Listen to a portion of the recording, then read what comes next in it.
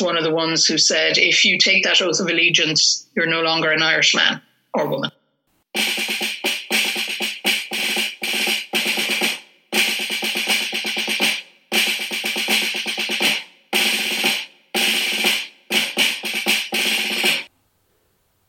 Hello and welcome to The Irish at War. I am your host, David Cummins. Today I'm going to be talking with Dr. Mary McAuliffe, Assistant Professor of Gender Studies in UCD. We are going to be talking about her new book on Margaret Skinnider. And Margaret Skinnider is a fascinating figure. And if you don't know anything about her, I'll give you a brief synopsis. She is a Glasgow-born maths teacher who ends up joining the Irish Citizen Army, and during the Easter Rising, she is a sniper and she actually gets wounded 3 times. She goes on to run safe houses during the Irish War of Independence. During the Civil War, she's on the anti-treaty side as the Paymaster General, responsible for all of the anti-treaty IRA's finances. She later goes on to become a trade union activist and so much more. As well as that, Dr. McAuliffe and I will talk about women's role as combatants in the revolutionary period and women's history in general. But first, I want to say a quick thank you to all of my subscribers and all the people who follow me on Instagram, Twitter, and all my social media platforms. Thank you so much for the likes, retweets, follows. It really means the world to me. If you listen to this on iTunes, please subscribe, rate, and leave a little review, because that really helps broaden the audience and makes this podcast more visible. And if you're feeling particularly generous, you can become a patron of this podcast by going to patreon.com/The Irish at War. You'll find a link for it on my Twitter page. And for as little as €3, you can sponsor me and really help this podcast develop. And lastly, we're still in lockdown due to coronavirus. So please, hope you're staying safe, staying sane, keeping isolated, and hopefully we'll get over the far side of this together. But enough of all that. Let's get down to the interview with Dr. Mary McAuliffe. Okay, so Dr. Mary McAuliffe, Assistant Professor and Lecturer in Gender Studies in UCD. Thanks so much for coming on today. You're after writing this book on Margaret Skinnider. So Yes. Before we get stuck into that, just give us a little introduction into yourself and your field of study, please. Well, I have a PhD in history from Trinity. So basically my area of interest, I suppose, is at the moment is the revolutionary period, and particularly the revolutionary women of Combatants and the Irish Citizen Army, but also more broadly women's experiences during this, particularly during the war, 1919 to 1923, War of Independence and the Civil War. And I'm doing a big research project at the moment on gendered and sexual violence, but I'm also looking at militancy and how we define militancy. So it's kind of those two projects are going in parallel, because the research areas or the archives I'm using are the same for much of both for both those areas of research. So what I mean by militancy, and Margaret Skinnider was very much part of that, is what the women did, the militant women, the women of Combatants and Citizen Army, or women who weren't in either organisation but were active in helping the cause or helping the IRA. Particularly Michael Collins's spy networks had a lot of women who weren't in either organisation deliberately, so they wouldn't be caught in many ways. So looking at how their contribution was both remembered and written about in the history books, and how now going back to the archives, including the newly digitised archives like the pensions files in the military archives or the Bureau of Military History, allows us to broaden our definition of what it means to be a militant.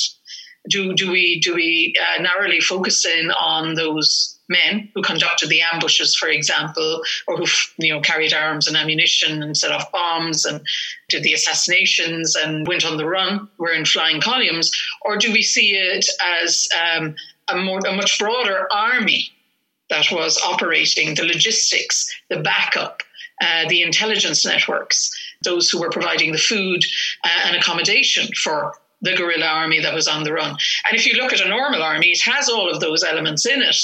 So I think we have to broaden out our definition of who gets to be called a combatant or a militant.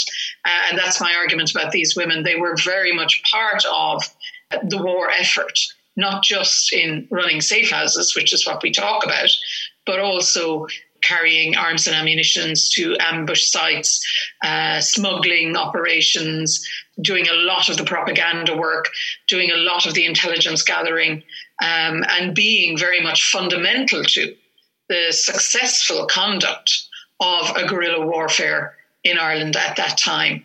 So much so that, you can see in the Civil War, the National Army knew how important they were. So arrested hundreds of them and put them in prison. So there's that aspect of it. And then the other aspect of it is the violence then visited on both the civilian population, and women and children were a large part of that, and suspected militant women by the Crown Forces, and suspected spies or girls who were accused of company keeping by the IRA. So gendered and sexual violence ranging from hair cropping to sexual assault to rape during this period as part of, violence that happens during wars, all wars, and how we need to move away from that idea that the Irish War was a clean war or an exceptional war. It wasn't. We don't have evidence for wide-scale rape, but we have evidence for wide-scale gendered violence against women and girls in this period. So those two are kind of operating in tandem. And in between that, all sorts of other interesting things come up as well. So it's a very exciting time, well, when I wasn't locked down in a global pandemic, to be going into the archives and to be researching all of this and so much new material or overlooked material that's already there in the archives we knew about. But because women's contribution wasn't seen as important or wasn't privileged in the national narratives, it was, it wasn't looked at. So it isn't really about rewriting the women back into history. They were already there. It's about making it visible in many ways. Yeah, that's really interesting because especially in a nationalist insurgency, you can't disclude 50% of the nation. And I wanted to talk about this a little bit later on. In an insurgency, the fighting men, they are on the run. And so the only targets are homes and safe houses, which are run by women. So the only easily found targets are where women and children are found. And so to exclude them from combat in that sense is doing, to say the least, a disservice. Absolutely. And I mean, those arguments have been made by, people like Margaret Ward, Louise Ryan, and many others, including myself, that the front line, there was no front line. It wasn't like trench warfare where you have a front line.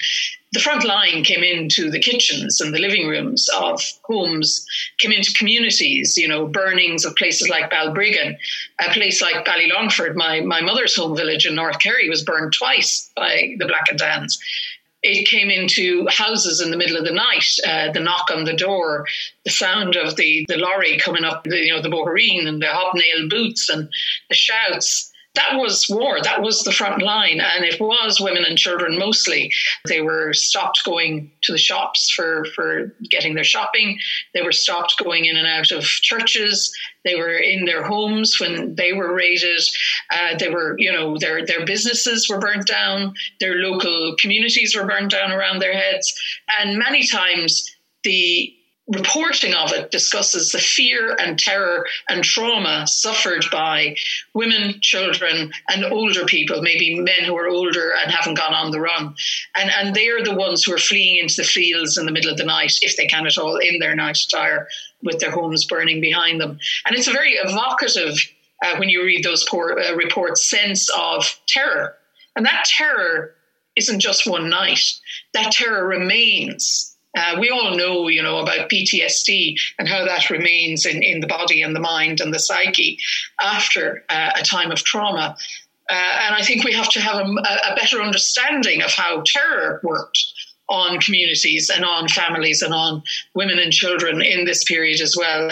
And that's apart from those who were militant. In fact, I think the women who were militants, the Cumann na mBan women, were better able in the immediate sense to be able to deal with the terror because they saw this as their suffering for the cause of Ireland. They weren't getting shot at or killed in ambushes, but they were experiencing reprisals. And again, if you read in their pension files when they're making their applications, they talk about how the raids they were experiencing, sometimes multiple raids in a week on their homes, but they would just then continue their work for the cause, because that's where they were able to put their energies and their emotions. But you have to question then what happened afterwards when the war was over, and particularly if they were anti-treaty during the Civil War and then the terror came from their erstwhile former comrades, how that impacted on them on into the 20s and 30s and for the rest of their lives. And we can see in some of the reports that it really had an emotional cost, a psychological cost, and it impacted on their lives for the rest of their lives in a very negative way, in ways that we would consider now post-traumatic stress. Yeah, I've read about PTSD accounts from soldiers, mostly in Afghanistan or in the Middle East. And the guys who suffer PTSD less are the guys who are always in the mire, or they are able to prepare themselves. And it's people who are sometimes not used to being on the front line, that like cooks or logistics staff, people who aren't at the tip of the spear in a sense, they suffer a lot more from PTSD because they are not in the mire every day. And I suppose you can see the correlation between the Coming Amon members and then just every other civilian, women and children of Ireland at the time. That's really interesting. Well, they weren't trained for war. They weren't, exactly. They hadn't joined typical army. They hadn't gone through military training. And then this horrendous war, and it's very violent. And the more you read about it, the more you realise how violent it actually was, and how the Crown Forces, once the Black and Tans and the auxiliaries enter the story, that their determination to carry the war in any violent way possible really impacts on the civilian population, but also militant women and their families, because they can't find the men in many instances. So you can understand their frustration. It doesn't excuse what they did, but you can understand their frustration that anyone could be the enemy. So they carry out those reprisals in order to visit a reign of terror. And that was policy. Absolutely, yeah. That became reprisals became part of official British policy in Ireland. Mm-hmm. And that links us back to what we were saying at the start. To disclude these women as not being combatants is ludicrous, really, because, like we were saying, those are the fixed targets which suffer the wrath of the Crown Forces. Yeah, and also in a guerrilla warfare, you can't conduct it without the support of the civilian population. Mm-hmm. The ones that'll tell you, there's a roadblock set up the road, don't go that way. Even if they do that once, that might save a flying column from being captured. And then there is the families that kept safe houses. I mean, we discuss the keeping of safe houses as if it was, a minor thing. But actually those people who ran the safe houses were putting themselves in absolute danger of certainly violence, of having their homes burnt down around them. But also they could have been killed, especially if the safe house was attacked while the flying columns were there. So that I don't think it's a dismissal, but it is, it has become kind of a normalizing of, the civilian population were just doing this. They were doing it at risk to life and limb and security.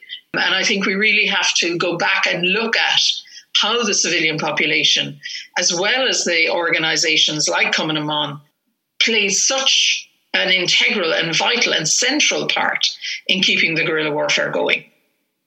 Yeah, 100%. I mean, I think we might have become normalised to the idea of safe houses because we see them in the movies, and, cops have safe houses where they keep criminals. But, back in 1919, having a spare house wasn't something that was just done. In fact, they were in your house with you. Yeah, exactly. And just I was just talking about Major Jeffrey Compton Smith there today, and he was kidnapped on the 16th and was moved around until the 30th, and he was just moved from house to house as well.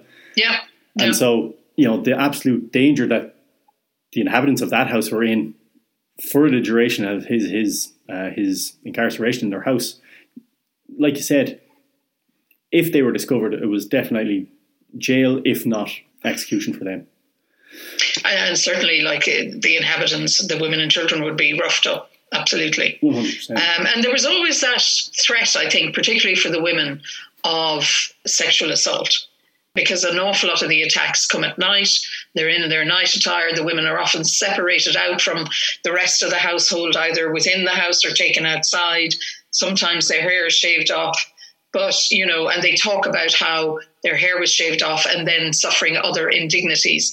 And you see, it's in the language. The language obscures a lot of what was going on. So you have to mine down into that, because they talk about outrages all the time, or they were outraged.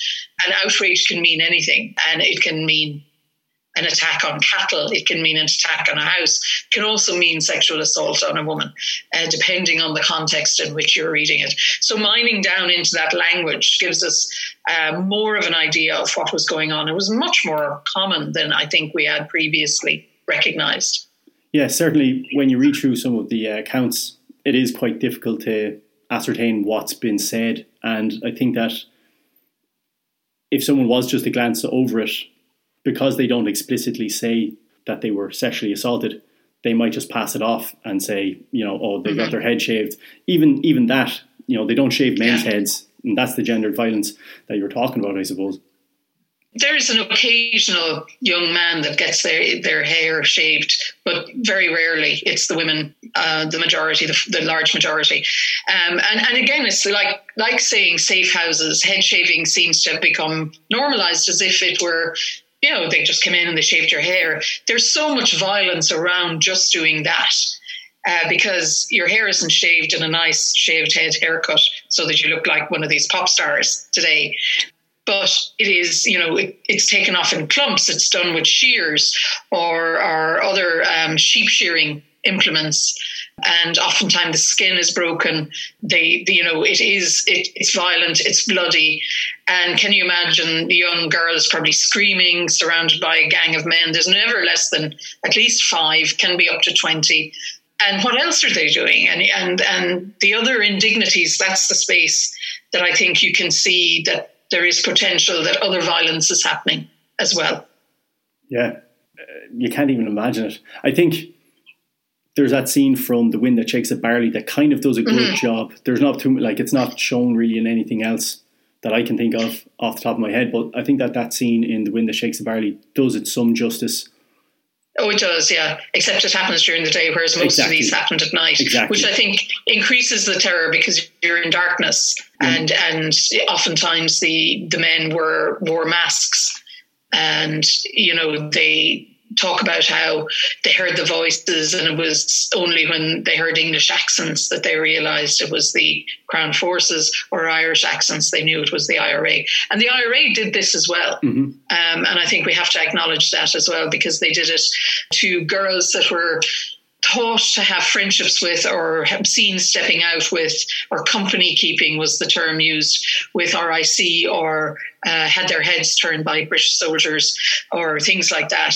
And one Irish volunteer guy in Limerick talked about the fact that they felt it was their duty to make sure respectable Irish women didn't behave like this. And it's really, for me, that is an indicator that the revolution isn't now going to be as radical for women. Well, you can see many indicators of that, but perhaps the conservative Irish Free State we got in terms of women's lives and women's inequalities isn't as unexpected, because a lot of what the IRA is doing with women is about controlling women's behaviour and moral behaviour particularly, and seeing that as part of this new republic. You have to behave like a respectable Irish woman. Yeah, I suppose. And that idea of a respectable Irish woman is just, Dave really takes that and runs with that. So he does, and we still have that today. Well, they all do. I can't as much as I'd like to, Dev. I mean, Cosgrave and Cumann na Gael were as bad. And, I know the 37 Constitution ends with the women in the house articles, but it doesn't come out of nowhere. True. It's been developing. And of course, you have the church as well, with its social policies and its ideologies of morality and purity and femininity. It all fed into that. But it fell on fertile ground with the state as well. So, we can't just blame Dev. You're right. I suppose it didn't come out of nowhere, but he often does just get the finger pointed at him because he wrote yes. Yeah. But that's fair. Yeah, you're right. Cumann Gael have a lot to answer for as well. We can get into that a little bit more, but okay. And I won't, because it's I think it's absolutely fascinating. But you're after writing a book on Margaret Skinnider. Yes, yeah. Margaret Skinnider, to me, is absolutely incredible. Margaret Skinnider and Linda Kearns are probably my two favourite revolutionary women. I think that they are just incredible, and that their story isn't well known. They're kind of similar, I suppose, yeah. In a sense, yeah, I think so. Jailbreaks, snipers, it's incredible. Like, it's really, especially for the time that they're in, it's unheard of, But let's talk about Margaret Skinnider. Margaret, yes. Well, Margaret, if you want me to just introduce her to the people, Margaret was born in Coatbridge in Scotland, would be near Glasgow, to an Irish immigrant father, James Skinnider, from near Monaghan, and Irish descendant mother. I think the mother was second generation Irish. So born into a very Irish immigrant or diasporic family over in Scotland. Very much the family seemed to have been very much engaged with the Gaelic League, and that sense of Irishness in Coatbridge, and then they moved to Glasgow by about 1901, and seemed to have climbed up the father started as a labourer, but then he injured himself and had a shop. So they move up the socioeconomic scale a little bit. And Margaret and her sisters all get educated as teachers. So Margaret becomes a maths teacher, actually. And that's a very important part of her life, because, of course, she will become a teacher again after the revolution and join the INTO, the National Teachers Organisation, eventually becoming its president, because her life as a trade union activist outside of her life as a revolutionary, although they are interconnected, is as fascinating as her time in the revolutionary period. But, of course, Glasgow is very much impacted by Irish politics from the time of the Fenians to the Land War, the Land League, Combatants, or the Gaelic League are there.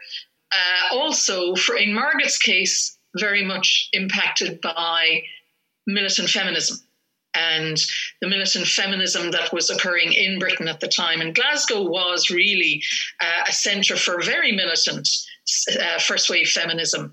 By 1910, 1911, the Glasgow feminists were breaking windows, burning down places, putting acid in letterboxes to destroy the mail, which of course was part of the function of the state, trying to go up the water supply into Glasgow, various things like that. So they were, and very much in Glasgow, you can see it is a mixture of working class women.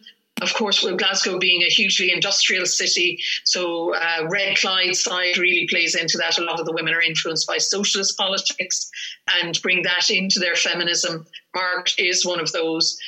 And by 1912, we find Margaret as a member of the Women's Social and Political Union, the WSPU, on protests outside Perth prison, where some of her comrades, feminists, had been imprisoned under the Cat and Mouse Act for protesting and were on hunger strike and then were released. So we get our first mention of her actually in the unpublished diaries of a very interesting Scottish socialist and feminist woman, Helen Crawford.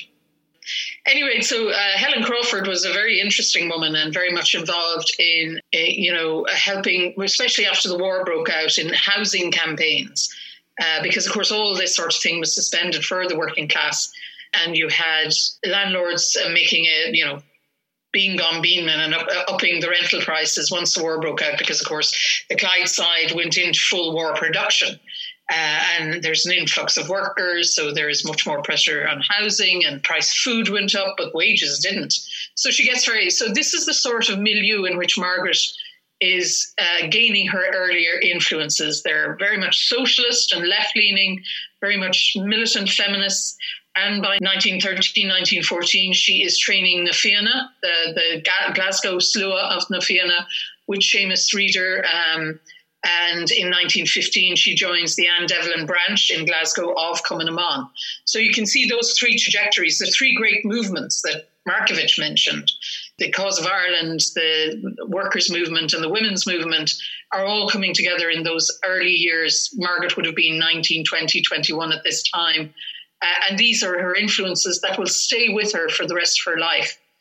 Interestingly, when the war breaks out, the British set up these rifle clubs for women, so that if the Germans do manage to invade, the women can also take up arms, which is an interesting concept. And Margaret joins one of these rifle clubs, but she says she's not going to do it for the defence of England. It will be in some other cause entirely. And of course, what she means is the fight for Irish freedom. But you can see she's already on that trajectory. A lot of people, when they talked about Margaret Skinnider previously, would have said the first time she comes into the Irish history books in terms of the 1916 narrative is that visit to Dublin in 1915 in December, when she comes across on the boat with caps and wires for bomb-making equipment wrapped around her body. But she was well involved before then. She had been raiding the shipyards on the Clydeside with Irish volunteers in Glasgow throughout 1915 to get munitions and bomb-making equipment for the Irish volunteers and the Irish Citizen Army in Dublin. So she was well known already. And Markovich, of course, knew her through the Fianna and invited her to Dublin in 1915. And that's really when she meets the rest of the leadership, Connolly, MacDonagh, who gives her a revolver that she will use during the rising, and all the rest who are mainly she meets those who are in the circle around Liberty Hall, Citizen Army, and all those like Helena Maloney, Rosie Hackett, James Connolly, Michael Mallon, who will be her commandant on the Royal College of Surgeons outposts. And she obviously is given some information because she knows to be back in time for Easter, 1916. But one of the interesting things about Margaret is she wants to be a soldier in the cause of Ireland. Unlike some of the other women who train to be, in first aid, in dispatch carrying, although she does do that, in intelligence gathering, Margaret also is training to be a soldier and wants to be on the front line with a gun in her hands. And she is very proud of the fact that when she dresses up in her male outfit, she can pass as a member of Na Fianna. And later on, she talks about in her book, Doing My Bit for Ireland, that Countess Markovich got a uniform made for her, made of moleskin with knee breeches and puttees and all that sort of thing, which she wears when she's shooting, but which she takes off and puts on her grey dress when she's carrying dispatches. So she sees a difference, interestingly, in the role of men and women in this army. When she's carrying dispatches, even if she comes across soldiers, she could engage. She doesn't, because she is not a soldier in that sense of being a soldier on the front line, although she sees that as a very important part of the war. But when she's in her uniform with her gun, she's behaving as a soldier of the Republic. And that's the way she views herself. Right, that's really interesting, that she is like a chameleon in that sense, that she knows what her job is in one sense, and she's willing to do whatever it takes to get that job done, whether it is, like you said, dispatch running, which is incredibly dangerous, or with gun in hand as a sniper, which of course is no cakewalk. Yeah. Am I right in saying that she joins the Citizen Army purely because she does want to fight, or am I wrong on that one? Well, I think she joins the Citizen Army because she is a huge admirer of Markovich, and Markovich is in the Citizen Army, and her first contact in Ireland, other than Markovich, is Nora Connolly, James Connolly's daughter, and they become best friends, and they will remain best friends for the rest of their lives and activists together.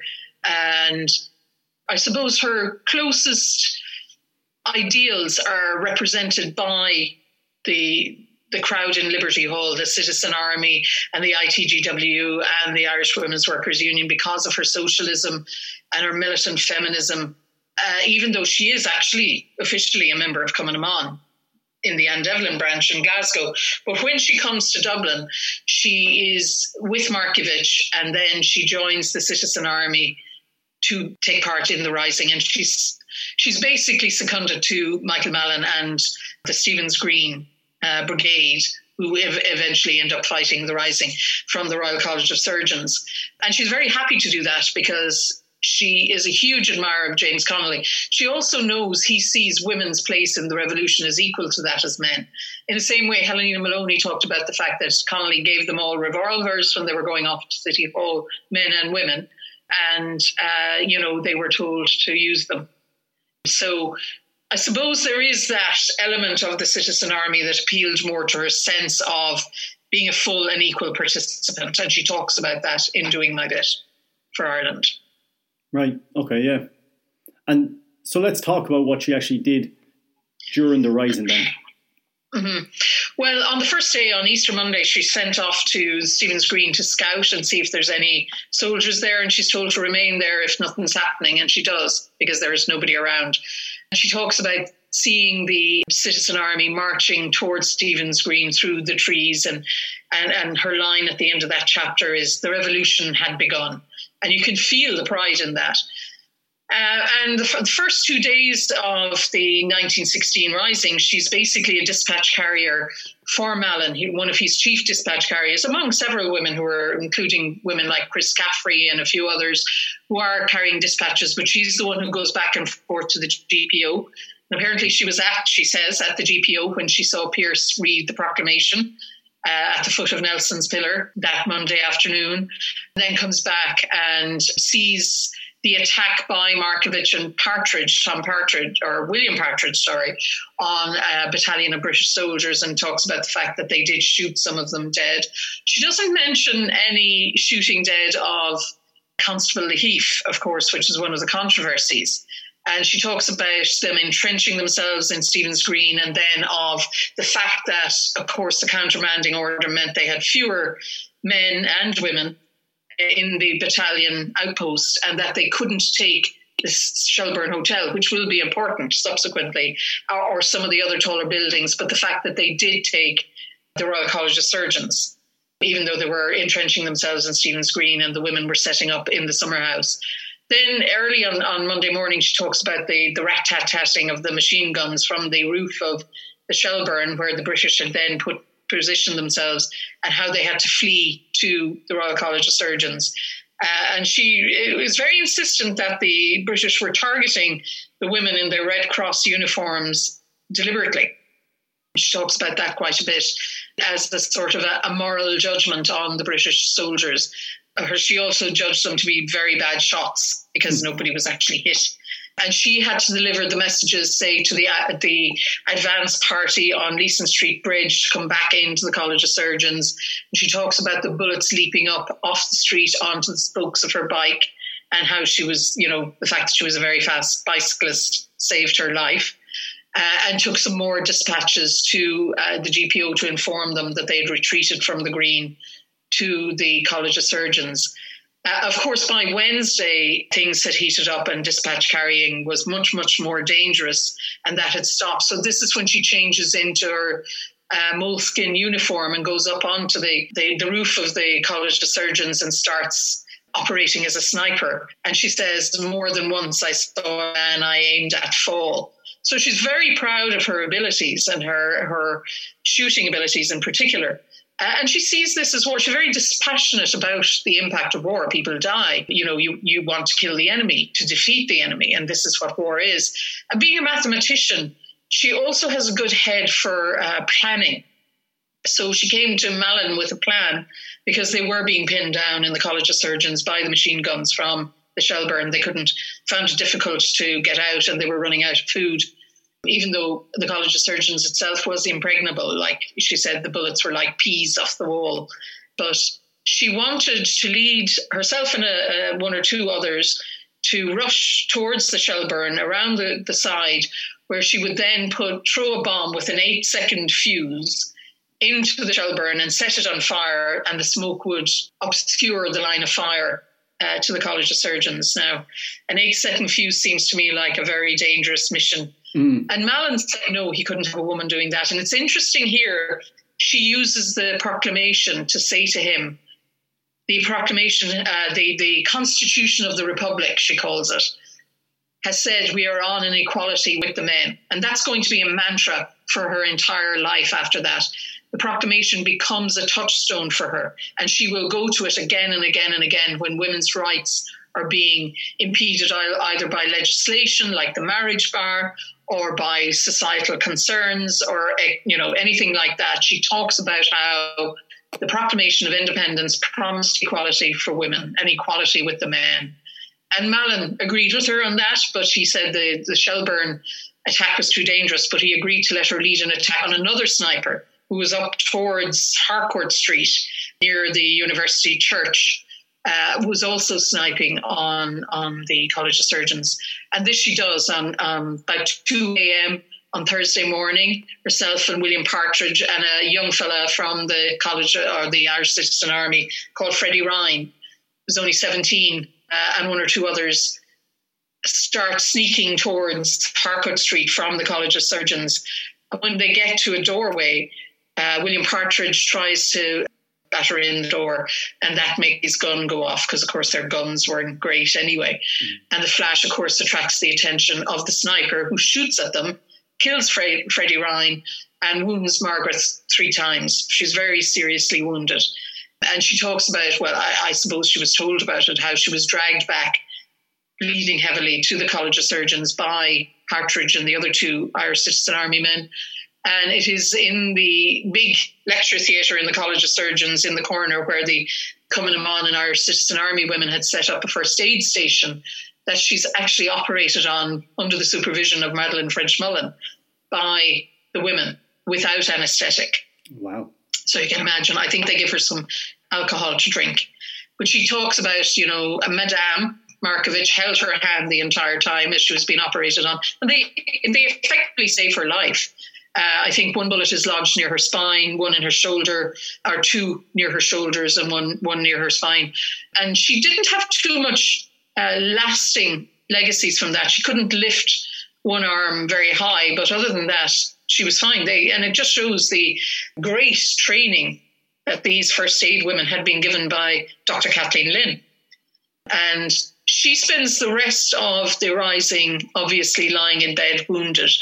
Really, she describes the atmosphere in the College of Surgeons on the Friday and on into the Saturday when they begin to hear, like they're hearing the bombardment of the city. They can see the fires of O'Connell Street and all the quays and up into Henry Street. They hear that the GPO has been evacuated. They hear that there has been a surrender, though they don't quite believe it. They're also hearing other rumours that the country has risen, and they're really hopeful about that the Germans are coming and sailing up the Liffey to come to their aid, all that sort of thing. So you can imagine the fervent atmosphere that was in the College of Surgeons with rumour and counter-rumour, and that they're close to surrender, that they're close to, that there's an army marching from North County Dublin or from Meath coming in to rescue them. And it must have been in some atmosphere to be in there, especially if you were lying wounded. And being a woman like Margaret who wanted to be in thick of the things, it must have been so frustrating. But then she talks on the Saturday morning about this pale, slim young woman coming with a British Army officer. And of course, that was Elizabeth O'Farrell, coming with the notice of surrender from Pearse. And then the garrison saying, no, we have to be told by our commander, and that's James Connolly. So she goes back and brings back the notice of surrender from Connolly. And then all of them saying goodbye to each other, and Mallon and Markovich telling the garrison that they have to do their duties as soldiers and surrender. And actually all of the garrison, men and women in the Royal College of Surgeons, are marched off to Richmond Barracks, except one, and that's Margaret, because of course she's wounded. So she's taken off to Vincent's hospital across the green. It was there at that time. And she talks about it being, the last time she saw Michael Mallon, because he will be executed in a matter of days. And she hears, as she's lying in hospital, of the trial of Markovich. and she wonders how everybody is getting on. She's visited by Nora Connolly, who tells her of her last meeting with James Connolly, and James actually asks after Margaret. That's how well they knew each other. And she's in hospital for quite a few months because she gets pneumonia. She is taken out, arrested and taken out, but she's so sick they bring her back. And eventually she just gets up, pretends to be a lost Scottish person to the Dublin Castle authorities. They don't really know who she is, and gets permission to go back to Glasgow. And so she leaves Dublin then, despondent, but hopeful that this is not the end, but the end of a beginning, and the beginning of something else. And that's really where Doing My Bit ends, with her back in Glasgow, thinking of the future, thinking what more she can do for the cause. Wow, that's quite a way to end it, I suppose. It's only the beginning of her life. She's only in her early 20s then, so she lives until 71. So a long, long, long, long life after that. But that was such an exciting time for everyone. I think the Easter Rising is very different from the War of Independence because it's very contained. It's kind of heroic in its performance, you know. So it's almost like theatrical in its performance of revolution, because it's very situated on stages, on stage-like spaces in the different outposts. And it's just the week, and the heroism is defined, and then the shooting of the signatories is, you know, the defining moment of it, and they become the patriot dead. And after that, though, of course, things like the War of Independence are much more messy and much more diffuse and much more, complexities about who's good and who's bad, who's a patriot and who's not, and the violence that happens then. In 1916, you have, the looters and things like that, but the violence is also more contained as well, even though Dublin is destroyed, the city centre is destroyed. Yeah, like we said at the start, the lines were very clearly drawn. We had the British, and then we had the rebels, and that's the two. And then there were a lot of people caught in the crossfire, a lot of civilians, but for the most part, it was very much so. We're on this side, they're on that side. We know what we're doing.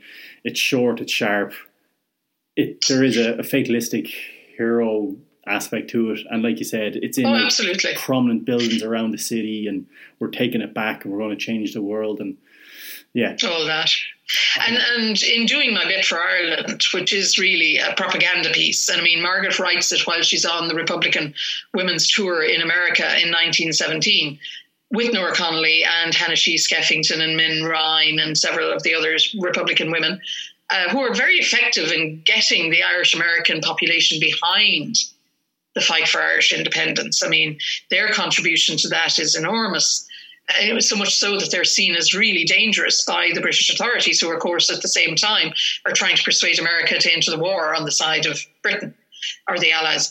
So Doing My Bit is part of that propaganda tour. So aspects of Doing My Bit you have to take with a pinch of salt. Like she says, Markovitch took the College of Surgeons on the Easter Monday single-handedly, and we know from other sources she didn't.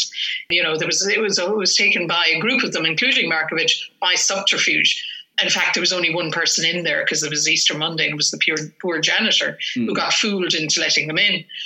So that isn't as heroic as it seems. And she really has a big hero worship of Markovitch, so much so that all of, Markovitch, from my perspective, deservedly has her place in history, but can be perhaps made too much of as the hero, as the unvarnished heroine or hero of the 1916 Rising.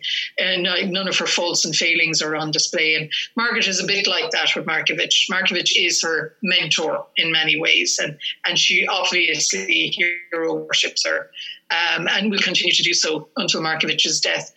So you have to take the aspects of it that make it a very effective propaganda piece. It's reviewed in all the American newspapers very positively. And the polemic nature of it, obviously it's a very one-sided view. But if you take all that and you just see then that this is a young Scottish woman committed to a cause of Ireland, writing about her experience and her emotion and her feelings and her attitude, and she mightn't get all the detail right, the fact right, but it is her perspective and her point of view, and this is how she saw it.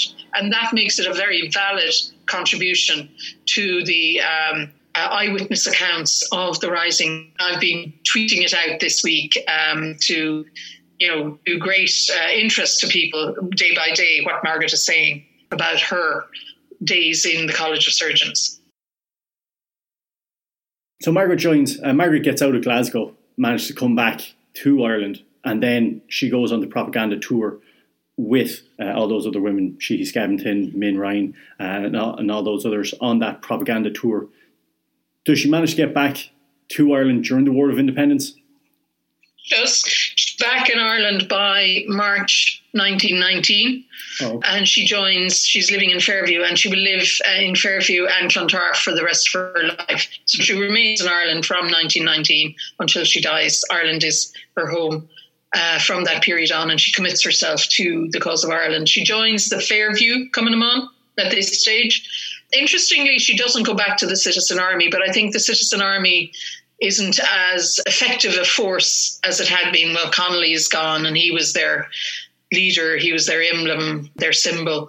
So she joins the Combatants in Fairview. She'll eventually be invited onto the central executive of Combatants and become their director of training around the time of the truce. So that's how effective she was. Funnily enough, her participation in the War of Independence is different from the 1916 Rising. She doesn't take up a gun. And she behaves more in the way you expect of Combatants women. But she still sees herself as a militant and a combatant. But she is, running intelligence. She's running training with many of the Combatants branches. She's running a safe house, doing a huge amount of fundraising and propaganda work, arms running and transporting and hiding and all that. She also, at this stage, has formed a lifelong relationship with Nora O'Keeffe, who she met, I think, in New York. I can't find that they would have met anywhere except in New York, because Nora had immigrated there, and Nora also comes back to Dublin. And Nora was from Tipperary, a very well-known Fenian and then Irish volunteer family in Tipperary. Her brothers were all in the IRA, her sisters in Combatants. The family home eventually burnt down around their heads during the War of Independence. And Nora is very much a propagandist. She was a stenographer and a writer, and becomes an effective propagandist both during the War of Independence for, obviously, the Republican side, and during the Civil War for the anti-treaty side. And both of them end up in jail for almost a year, during the Civil War. And both of them are safe house running, gun running, propaganda for fundraising. Nora is actually the one who identifies the body of Sean Tracy when he's shot dead in Dublin. In fact, they were distant relations because, of course, Tracy was from Tipperary. And Tracy would have used the O'Keeffe household in Gleanoch in Tipperary as a safe house. And when he shot dead, he had visited Nora, who was working in the Liberty Hall as a secretary to Thomas Johnson, the leader of the Labour Party then, a couple of days before he was shot. And so she's the one who's sent to identify him in what is now St. Bricken's military hospital.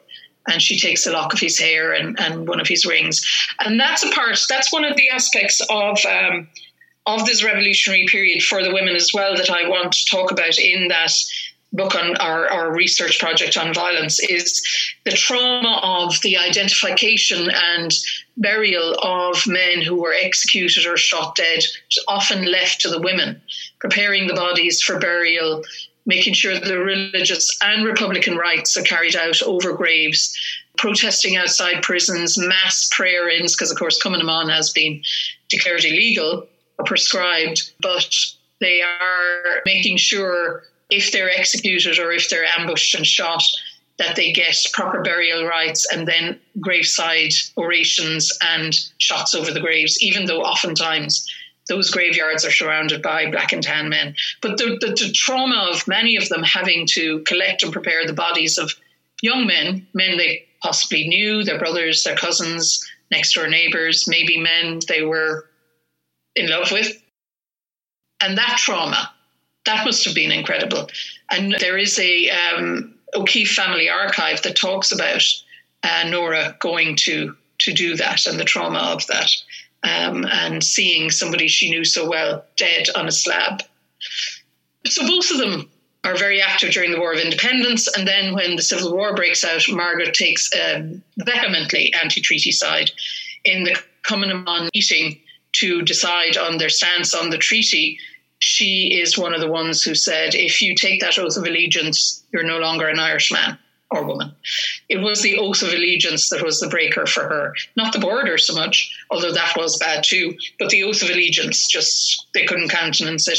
And she was very sorry to see women she had been comrades with, like Jenny Wyse-Power, Min Ryan, Alice Stopford Green, various other members of Combatants leave and resign their positions and form Cumann na Saoirse because of that split in Combatants. And Margaret then ends up being arrested in December 1923, charged with possession of a revolver. And Nora's arrested as well for propaganda work. It's interesting that what you said with her role during the War of Independence, it's not on the front lines like it was in the during the Easter Rising, but she's still doing a very important job. And then during the Civil War, because she so vehemently believes in the anti-treaty side, she's at the four courts. She is, yeah. She's actually a bit more active again in the Civil War before she's arrested, and particularly during the Battle of Dublin, because she's very much trusted by the leaders. She'd known Liam Lynch, for example. She'd met him in New York when she was there during the Republican Women's Tour, and she and Nora O'Connolly had helped him secrete some documents that he had in his possessions, and visited him when he was arrested and imprisoned in the New York infamous Tombs prison. They spoke to him in Irish during their visit, so nobody could understand what they were saying. She was well known to the leadership and trusted by many of them, and of course Margaret also.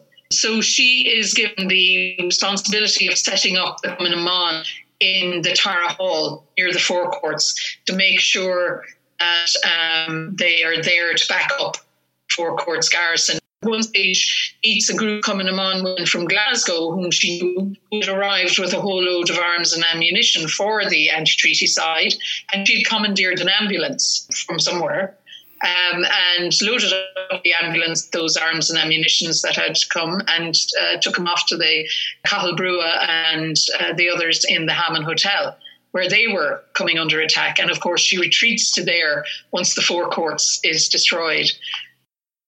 Once the Battle of Dublin is over and the war, I suppose the Civil War, moves mostly out into the countryside, particularly into the Munster region, she remains in Dublin because she is appointed Quartermaster General of the IRA when Liam Lynch is arrested. And she reports to Austin Stack as Minister for Finance in the shadow anti-treaty Republican government. And she's dealing with huge amounts of money. She's effectively the one who's bankrolling the anti-treaty IRA throughout the country in as much as she can. And she's using the anti-treaty Combatants to take money and information and intelligence throughout the country. So she's a very central player in the organisation of the anti-treaty IRA during that latter half of the Civil War before she gets arrested in December 1923. And that, I think, was not as well known as her participation in 1916. And again, it goes back to seeing 1916 as kind of theatrical because of her changing of clothes and being a sniper. She's the sniper girl on Stephen's Green. What she's doing in the Civil War is, in many ways, a much more senior level role, but it's about organizational abilities. It isn't as theatrical as, dressing up in her moleskin uniform and taking a gun up onto the roof of the College of Surgeons and firing. She's actually filling out forms, writing notes and making sure money gets here, there and everywhere. And while that's central, it's not as exciting, I suppose, in many ways. And so it isn't as well known and doesn't make it into the history books in the same way. Well, now it does, in the book I wrote about her. Yeah. But, that just proves, that just goes to show that it's incredible that more isn't known about her, or she's not as well known. Because how many times throughout history do you hear about soldiers just leaving an army or, revolting because their pay isn't regular enough? So to pay your soldiers, is so important. And for Margaret to have that job just shows how important she was to the anti-treaty side.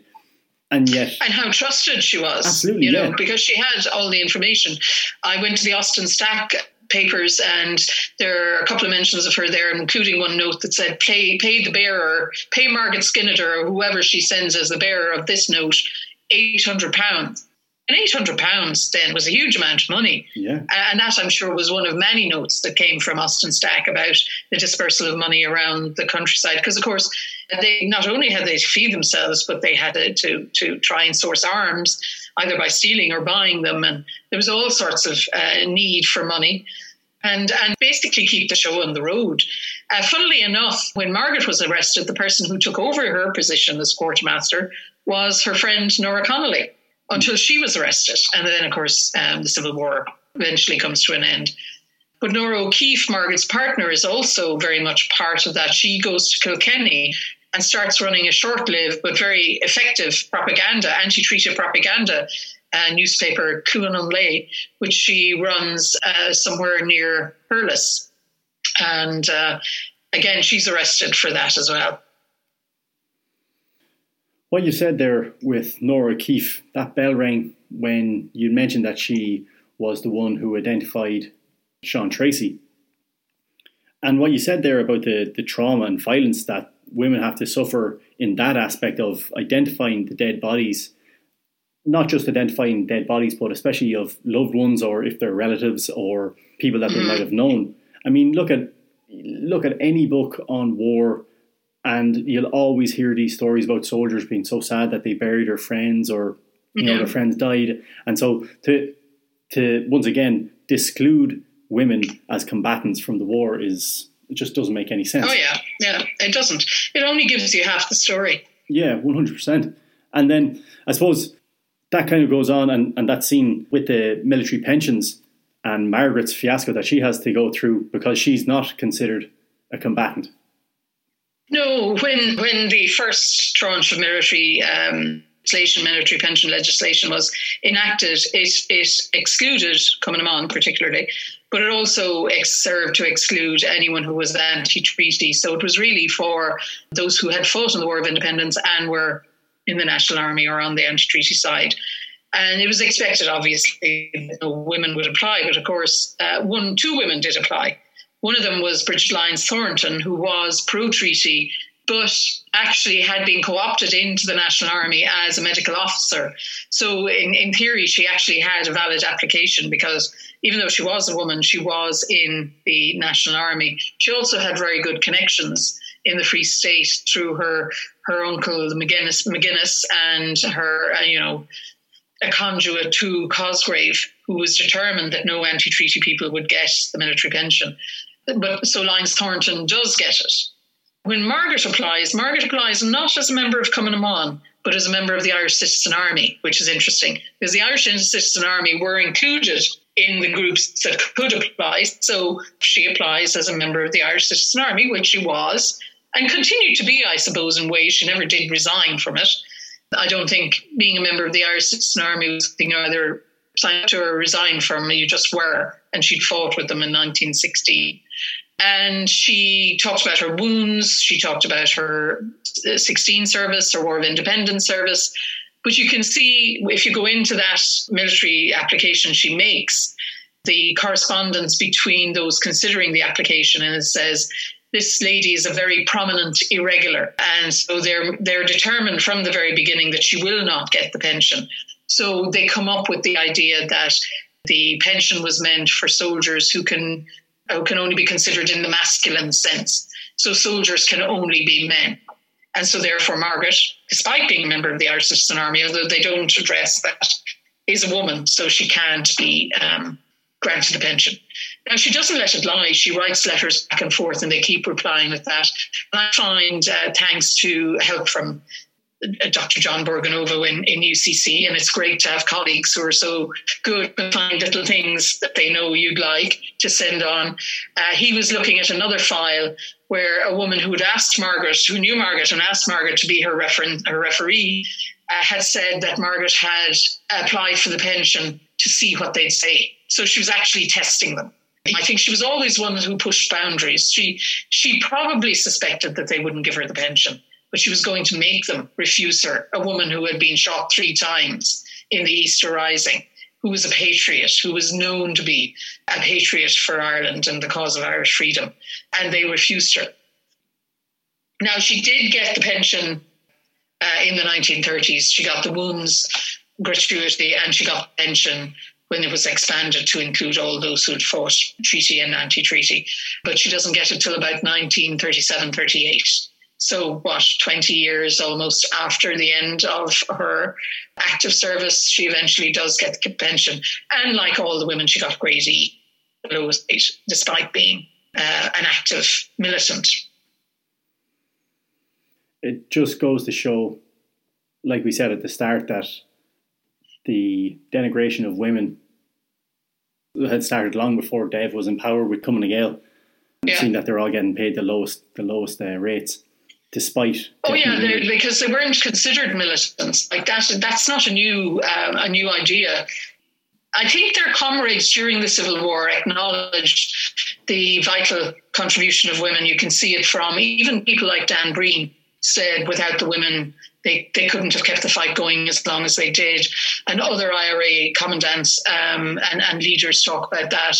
But really, once pre-state is set up and the position of women becomes much more contested and much more domesticated, that militancy becomes made more invisible. Because, well, I think a large part of it had to do with the anti-treaty side. The majority of Cumann na women took. And so they're seen as unmanageable, ungovernable revolutionaries, as furies. These are words Cosgrave used. Women, bloodied women. So Hegarty is particularly vicious about the anti-treaty women and Cumann na women in general. And so militancy in a woman is seen not as a positive thing as it was seen during the war, but as a very negative thing, a defeminizing thing. So in order to refeminize women, you have to deny that part of their contribution to and the memory of it. And so it gets made more and more invisible when it's finally written out of the history books altogether, or never makes into them in the first place. And that has real life impact as well in terms of policies. So rarely do women get anything higher than a D. In fact, I don't know of any woman who got, a couple of them got Ds, maybe the main leadership, but the majority of them get E. And it'll be interesting when they digitize and put online the applications that were turned down, how many women were and for what reason. Yeah, that is going to be interesting because, what are their reasonings for declining them? Well, they didn't see them as soldiers. Yeah. They didn't see their contribution as vital, as important, as central. Keeping a safe house was not seen as that important, when actually, which is crazy because that's how they operated for the whole War of Independence. I know, but that was seen very much as part of their domestic duties anyway. So how can you make that a military thing? Yeah, sure. If you're already in the house, you might as well take in a couple of these. Cook the dinner. Yeah. Yes. Oh, that's annoying. So, or especially in the build-up to the Easter Rising and then throughout the War of Independence, do you think there was a choice made by women between feminism and nationalism, seeing that the suffragette movement was kind of just predated the Easter Rising, but then you can see it up through the First World War and then the War of Independence. So do you think that they had a choice between feminism and nationalism, or do you think that both of them went hand in hand together? Because, as we said, in the proclamation of 1916, it's Irish men and Irish women, and both are being treated equally. Or supposed to be. Yeah. I think it isn't that black and white, actually. It's very contested, particularly before 1916, especially around the time, once feminism becomes militant. I mean, you can take it back in Ian Naherin as well, who saw themselves as a separatist, nationalist, feminist organisation, but their nationalism seemed to come first. Although all of them are also all feminists, whereas the Irish Women's Franchise League, very much a militant feminist organisation, And they're very angry, for example, around the time of the founding of Combatants in 1914, when the first manifesto of Combatants talks about fundraising for a body of men to fight for Ireland. And they think that that is really a backward step for political women and militant women and women fighting for women's rights, because it's saying, women are the handmaidens of the men, or as, what was it, Hannah-She Skeffington called them, human collection box for the men. So there was that whole idea for some of the feminist women that it was suffrage first above all else. And so there is those arguments between them. But I think a lot of those arguments point to the maturity of the political positions of all of these women, whether they're choosing nationalism first or suffrage first, although almost all of the leadership are both suffrage women. They are campaigning for the rights of women. And many of them are also in favour of Irish freedom and a republic. Somebody like Margaret, for example, would have been both a suffrage campaigner from the mid-1890s, as had Kathleen Lynn, whereas somebody like Hannah-She Skeffington had committed most of her life for the fight for women's rights. But also, when she goes on the propaganda tour in 1917-18, is looking for justice for her murdered husband. Yes, Francis She Skeffington, but also takes a letter into Woodrow Wilson, President of America at the time, from Combatants to talk about the rights of small nations, because, of course, the Versailles negotiations are going to start then, and Ireland's very much counting on this whole idea that small nations should have their freedoms. So you can see those tensions and those conflicts and some choices that women make of making one more their focus than the other, but it's not as black and white as making a choice one or the other. It's, a combination, but which combination are you more focused on? Irish freedom. A lot of the nationalist women wanted to gain the vote from women from an Irish parliament, not a British parliament. And they saw that as their focus. Whereas a lot of the feminist women didn't matter where they got the right to vote for women and women's rights generally. They just wanted them to happen. And that was where the grey areas were. But certainly after the 1916 Rising, you can see less and less in that. Although even in the general election of 1918, when the feminist women want way more women candidates to run, some of them, like Meg Connery, accused the Combatants women of chasing after the male Sinn Féin candidates and not supporting women's rights in the way that they should. And so those tensions do remain on into 1918. But really, the War of Independence, once the right to vote is granted, albeit a limited right to vote, and the promise then of much more expanded suffrage in a new Irish Republic, if it came into being, those sort of tensions become less obvious and less open, and people who were campaigning for either women's rights now, like Meg Connery or Hannah, become more concerned about the impact of war on women and children, on the rights of small nations to defend themselves, on other issues like Meg Connery goes around and does reporting for the American Commission on Conditions in Ireland. And so they're talking about a war on women, for example. That's where they put their feminism and their feminist activism. And so there's sort of a trajectory where, yes, there is tension and there is conflict. And that will continue actually even into 1922 and the treaty election, where the Combatants women are demanding that the franchise be extended to all women over the age of 21 in common with men. But the government don't want to do that because they're convinced that most young women would be anti-treaty and it might impact on the vote. And there is a delegation, there's still suffrage campaigning going on, even then, trying to get that expanded franchise for women.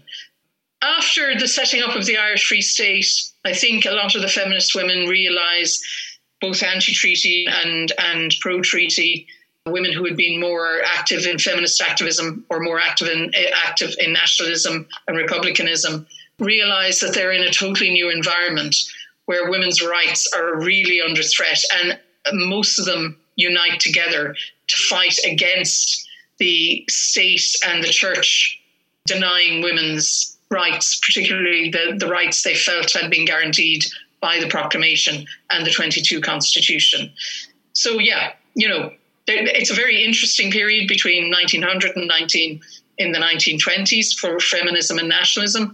It's tense, there are arguments, but a lot of them campaign together on various things and they have their arguments. But in the end, I think when the Free State is set up, the state becomes the focus that they can come together on to campaign against, particularly its attitude to women. That's interesting that while some of them were more inclined towards suffrage and some were nationalistic, the way they still all came together against the common enemy. And that kind of leads into the next question. Like, when you have the prominence of Countess Markievicz, Hannah Sheehy-Skeffington, Dr. Kathleen Lane, the Chief Medical Officer for the Irish Citizen Army, Jenny Weiss-Power, Margaret Skinnider, the list goes on. How is it then that with these women that were so prominent during the revolutionary period, how is it then that they are forgotten about, but in a broader sense, how is it that women are then delegated to second-class citizens in the Free State? Well, I suppose in many ways you have to see that the state that came into being wasn't unlike the state that had pre-existed. It was quite a conservative state. It was a very Catholic state.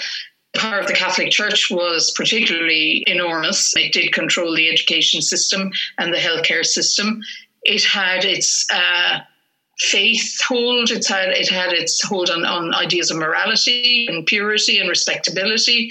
You also have to see Ireland as a post-colonial state. So we were defining what it meant to be Irish. And in those definitions, what it meant to be an Irish woman and an Irish man. And the definition of an Irish woman was domestic. In the home, the hearth, the angel of the heart, the keeper of the flame of the family. Marriage and motherhood was seen to be the aim of, or should be the aim of every young girl in the state, reproducing the next generation of workers and patriots for the state. And then, of course, continuing on that history of institutionalization and a history of ostracization of those we deem deviant, including women. Magdalen laundries had preceded the Free State, but they certainly flourished in it and grew from 1922 onwards. So that combination of church and state positioned women very much in the secondary position.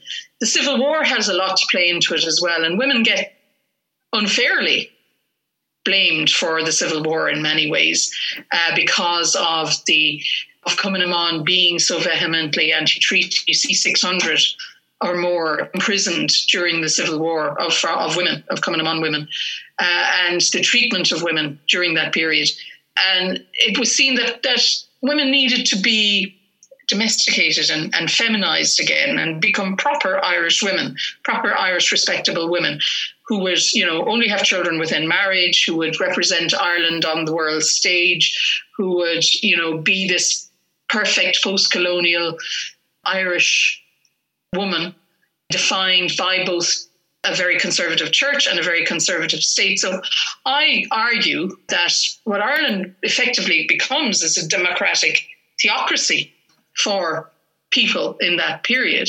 And when you think about it, the percentage of people who were institutionalized in things like mother and baby homes, Magdalen laundries, industrial schools, psychiatric institutions, and other types of institutions for all sorts of reasons of deviancy or what was considered defects. It's a huge percentage of our population, and I see that as part of our post-colonial angst about who and what we were, and defining the muscular boys at the crossroads and the colleens, the dancing colleens, and all that sort of thing. That is those definitions have real life impacts.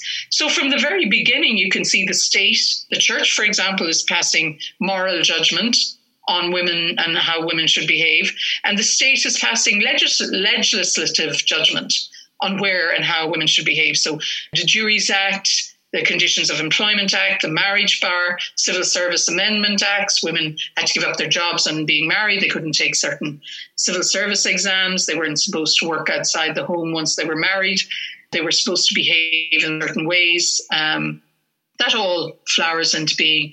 So by the time De Valera writes the Constitution in 1937, his women in the home articles are a reflection of a state, not a new ideology he was bringing into being, it reflected the state that existed for women. And you have resistance, you have real resistance. But because many of the political women had been anti-treaty, if they joined Fianna Fáil and were elected, like Kathleen Brua, for example, they didn't take their seat. So while you have several women in the Dáil in the early 1920s, only one woman actually takes her seat, and that's Margaret Collins O'Driscoll, who is Cumann na Gael and votes according to party lines.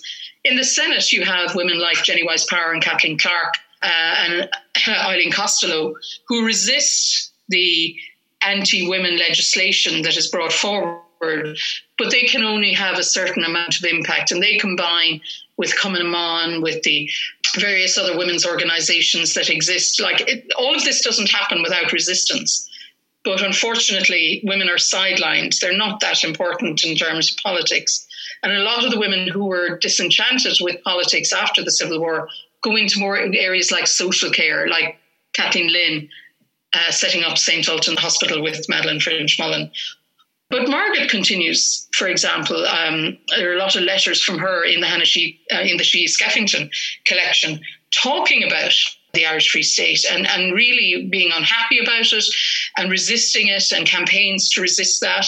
Once Margaret joins the INTO when she gets her teaching job in 1927-28, one of her big plans was to try and overturn the marriage bar once it comes into being. And eventually it does happen 2 years after she was president. She was president in 56 and it's overturned in 58. She campaigns for the rights of women teachers to have parity of payment with male teachers and unmarried male teachers to have parity of payment with married male teachers. She campaigns to have women's educational position made better. She is very conscious throughout her life as a trade union activist on into the Free State and then the Republic of the inequalities that women faced. She campaigns with the Irish Housewives Association on the price of food and all other things in the 1940s when the emergency ended, but there was still a high price for food, for better housing, for better education. She goes on strike with the teachers in 1946 for 8 months. These women continue to campaign. They're very conscious of the unequal position of women in society, and they're very much aware that this has to be an ongoing process. So they don't let things lie, but they are a minority in a poor country where most people are struggling to make ends meet, where there's huge immigration, where conservatism is the order of the day, where the Catholic Church, as we know, had its foot on the neck of the population and basically set the tone in terms of education, morality, who was in or out, who should or shouldn't be institutionalized. And they were up against these big players and a very conservative state that agreed with the church in many ways. But they kept going and they kept campaigning. And I end the book on Margaret on the fact that she sees the beginning of second wave feminism before she dies. In fact, after she retired as a teacher and retired from the INTO, she was appointed to the Women's Advisory Committee of the ICTU, the Irish Congress of Trade Unions, first Women's Advisory Committee, which still exists today within ICTU. And she was working with a new generation of women who will become the second wave feminists. So she sees that beginning of second wave feminists and is very much in agreement with it.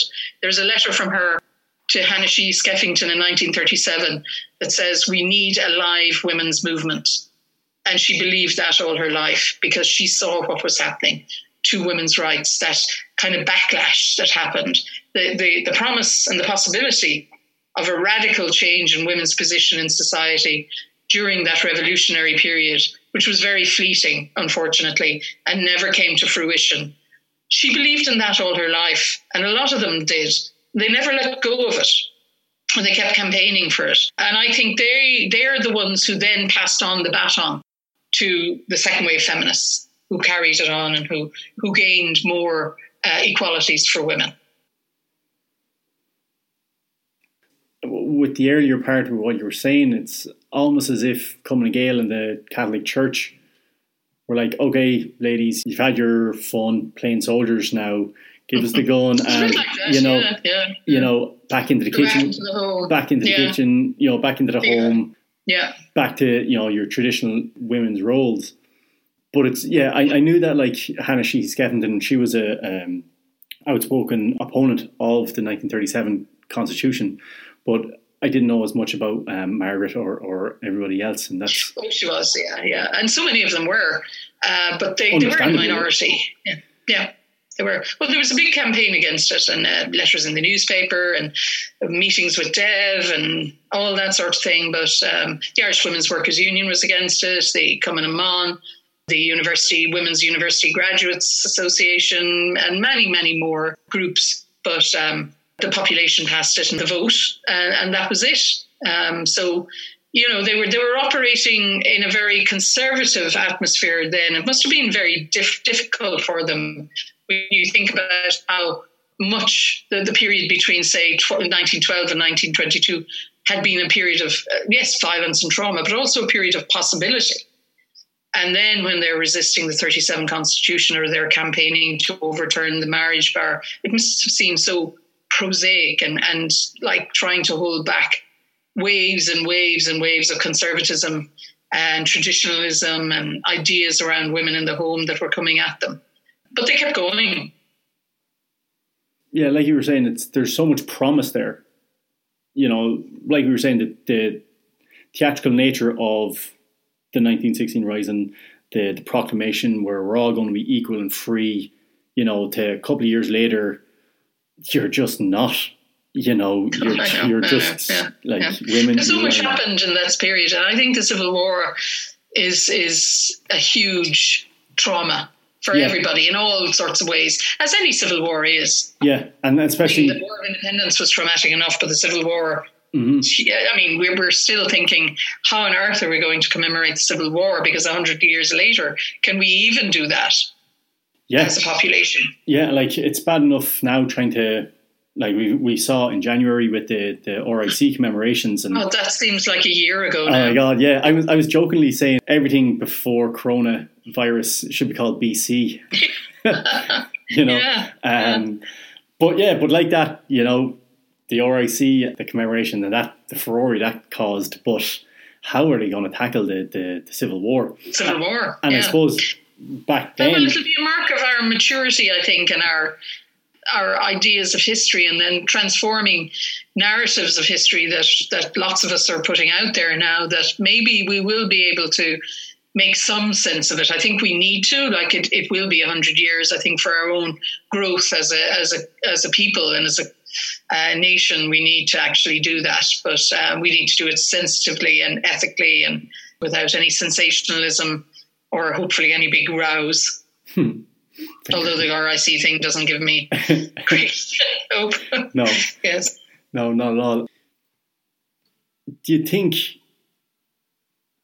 Irish women like Markievicz or Sheehy Skeffington, once that period, the revolutionary period, is kind of over and done with, do you think that because they are anti-treaty, that they are kind of not forgotten about or just kind of not mentioned anymore or almost airbrushed out of history? I think it's a mixture of both, the fact that they were anti-treaty and the fact that they were women. Because, of course, some of the pro-treaty women are also forgotten about. I mean, Jenny Wise was an extraordinary woman, absolutely extraordinary. And actually, myself and Margaret Ward and Sinead McCool were supposed to participate on a panel about Jenny Wise Power as part of the St. Patrick's Festival, which, of course, Corona put paid to.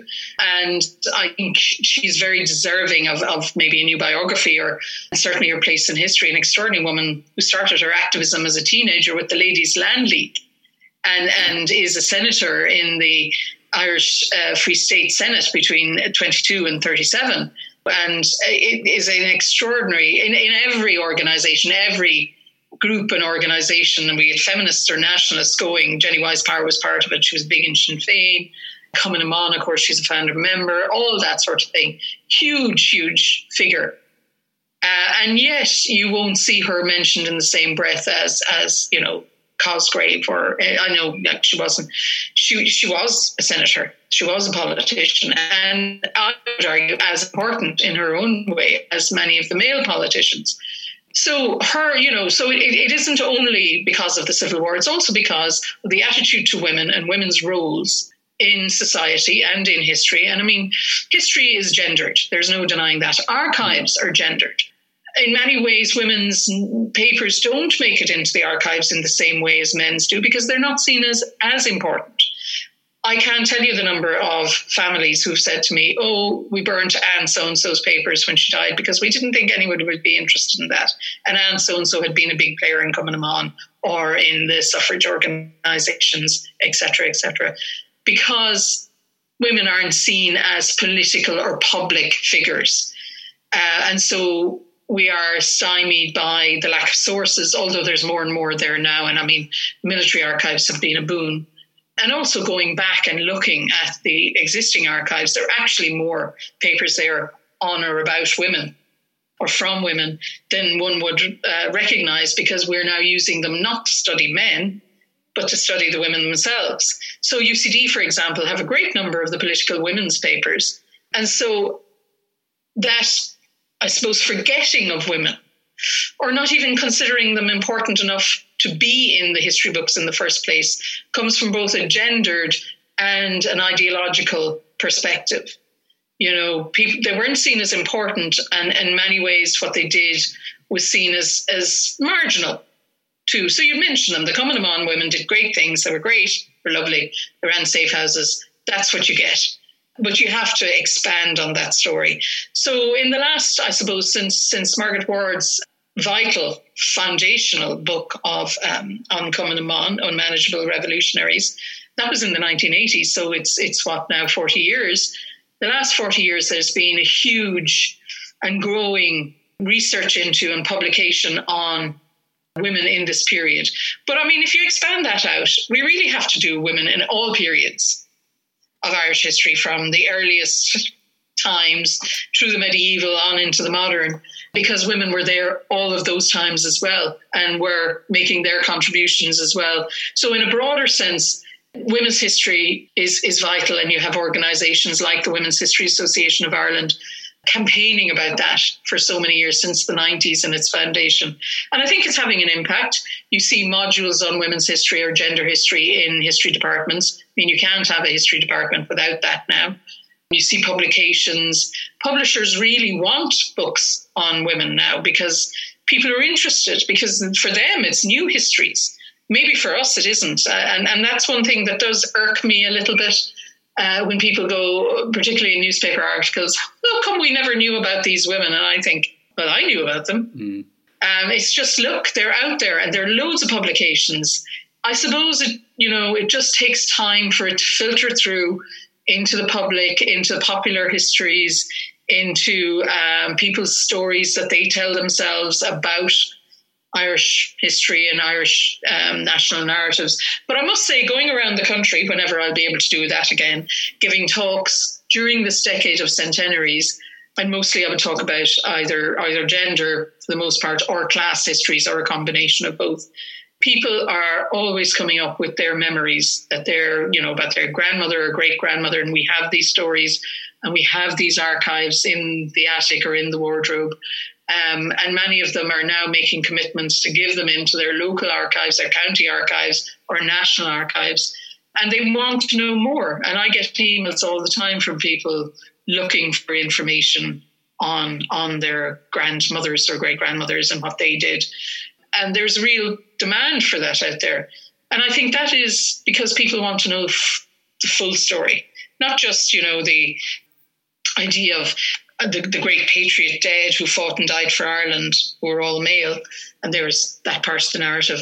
But the complicated story of ordinary men and women, particularly the women, because a lot about the ordinary men is known, and what they did and what their lives were like and how they contributed to Irish history and what legacies did they leave.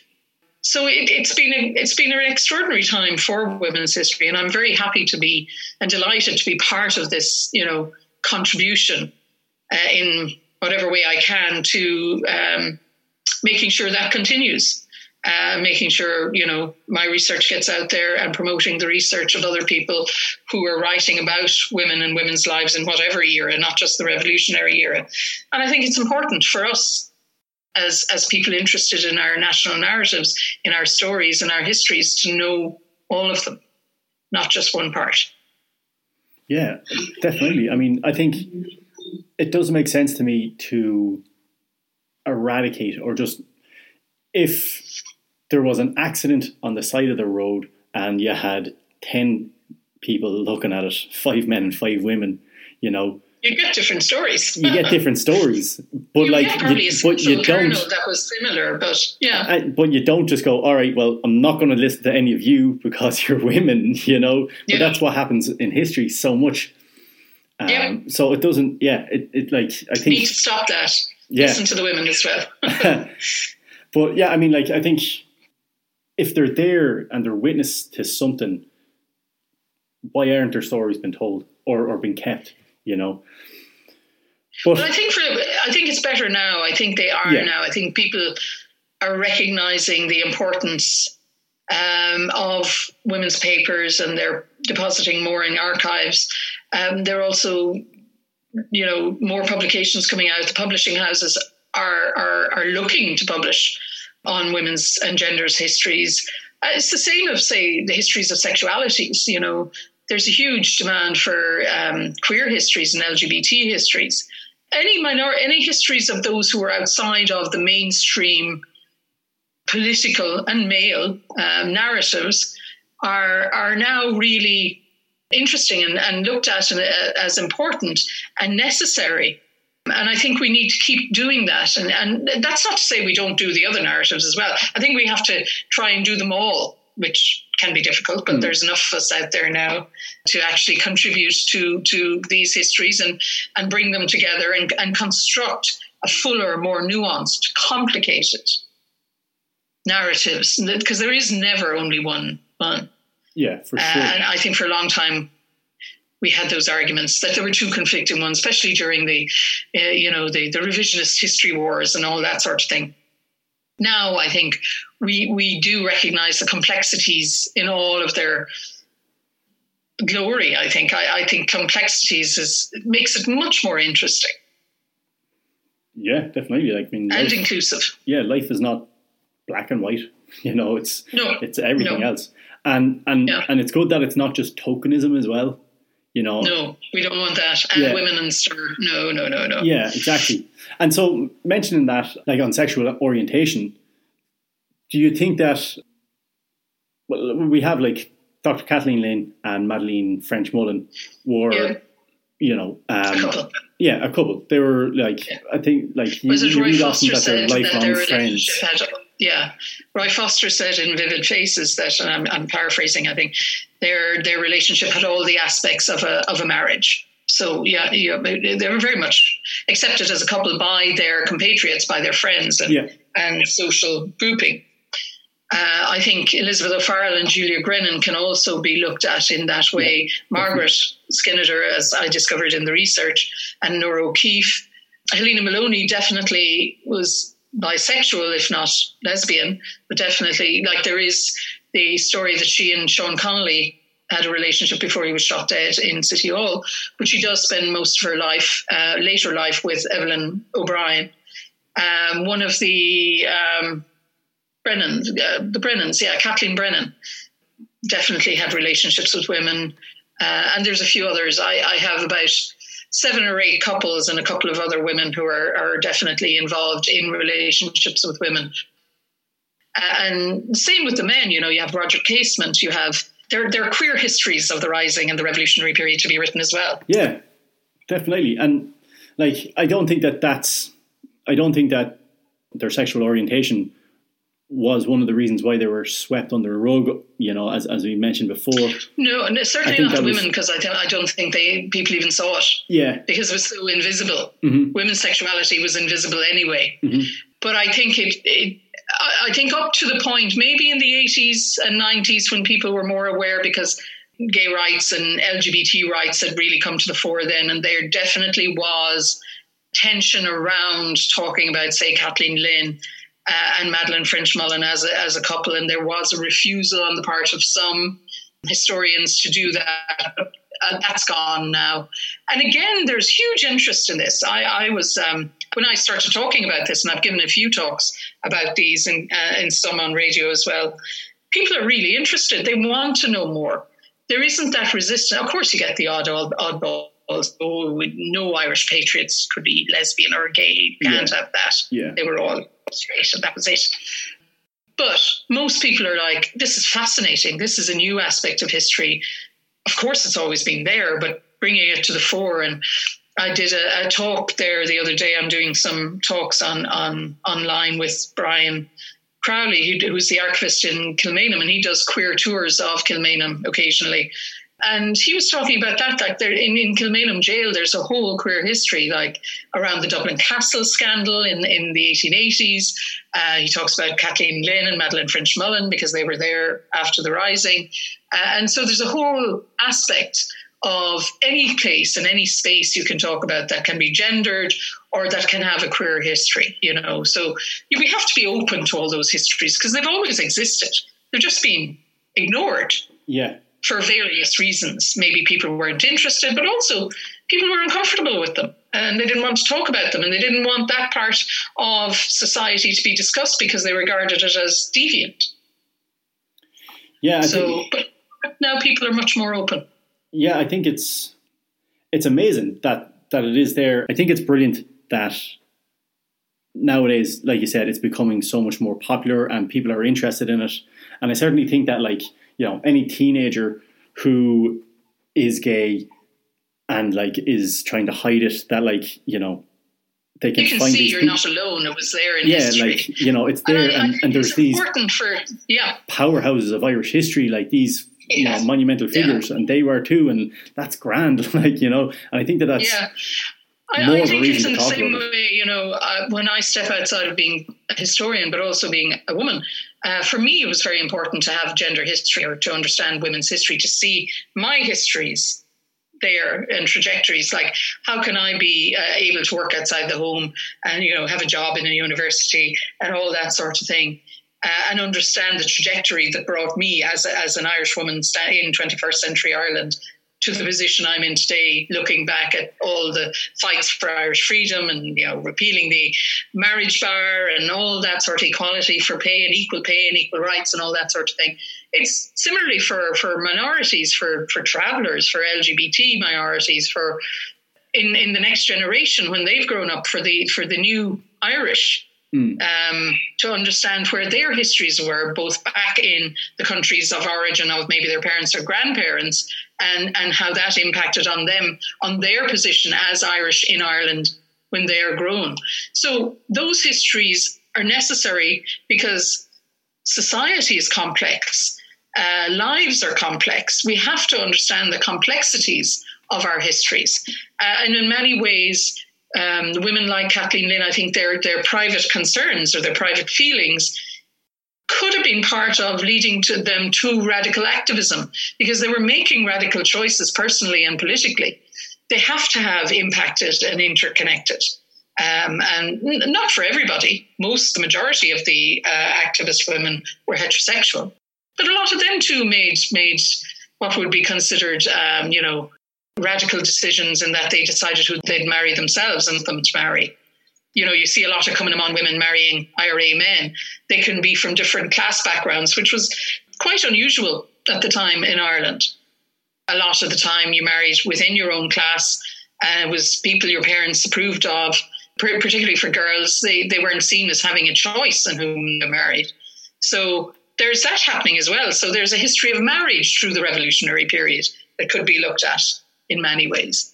And I think we have so much more. People think, oh my God, how many more books on the revolutionary period could you have? Dozens, hundreds, different aspects. Yeah, definitely. I mean, like, that is one thing that does annoy me, in a sense, that the revolutionary period gets the majority of the limelight, which, you know, for me, I just think, like, you know, there's thousands of years of Irish history that could be talked about. Yeah. But even, like you were saying, like the gay history of the Easter Rising, And for some reason, that's ringing a bell. I think someone is working on that. I don't know. I don't know. But like, it is ringing a bell. But even that, like, you have so much there to write about. And I think that's brilliant as well. But yeah, like, there's just, like you said, there's just different angles and different aspects. Oh, yeah. Well, you see, life is complicated. We have lots of complicated angles to take on any period of Irish history. Yeah. Do you think history in Ireland is in a good place right now? Well, I think, despite all of its furore, the RIC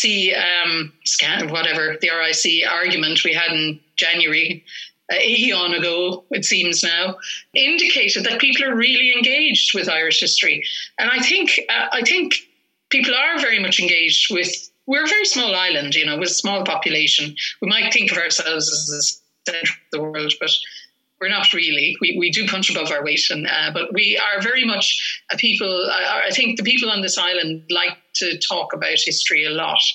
Or maybe I'm in a bubble where history is talked about a lot, but certainly they like to talk about me. If you say to a taxi driver, I'm a historian, you'll suddenly get a lecture from the taxi driver about what he thinks of some aspect of history. And you just have to sit there and take it because you're in his cab. But I think history is in a good place. I think the fact that the history will be core to the junior cert is very, very important. And I'm so glad that actually was the outcome of that campaign.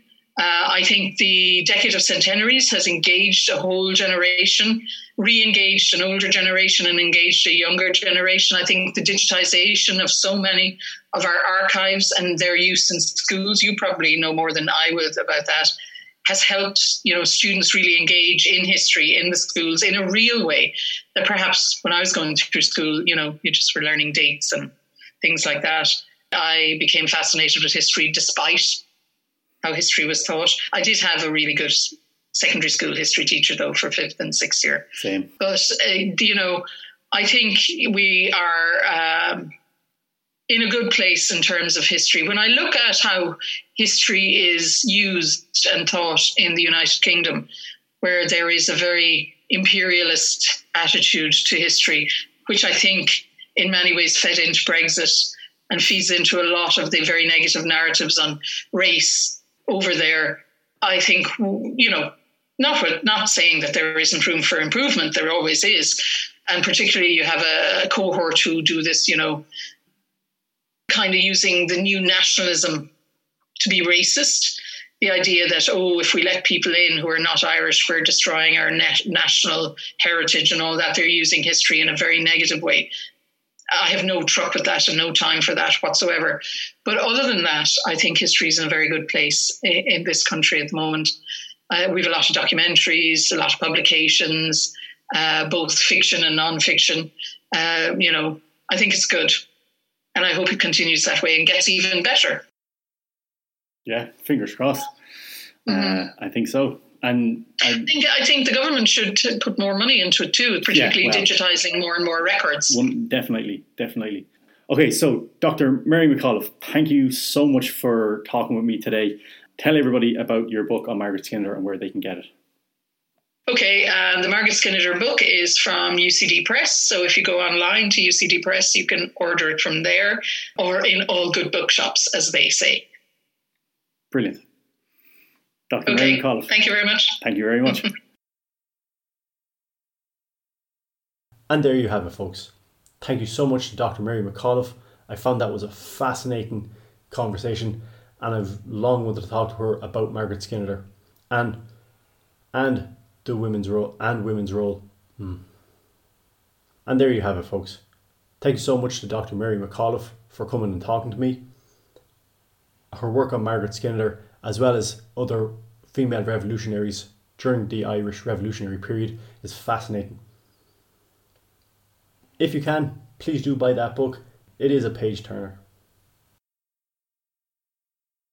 Thanks again to all of my supporters and followers on Instagram, Twitter, and all my social media platforms. Really, it means the world to me that you like my posts and you share them with yours. If you are listening to this on iTunes, please do rate, review, and subscribe as well. It really helps get this podcast a lot more visible to a lot more people. And remember, you can become a patron of this account for as little as €3. That's the price of a cup of tea. So if you think that this is your cup of tea, please consider heading on over to Patreon/The Irish at War and becoming a patron today.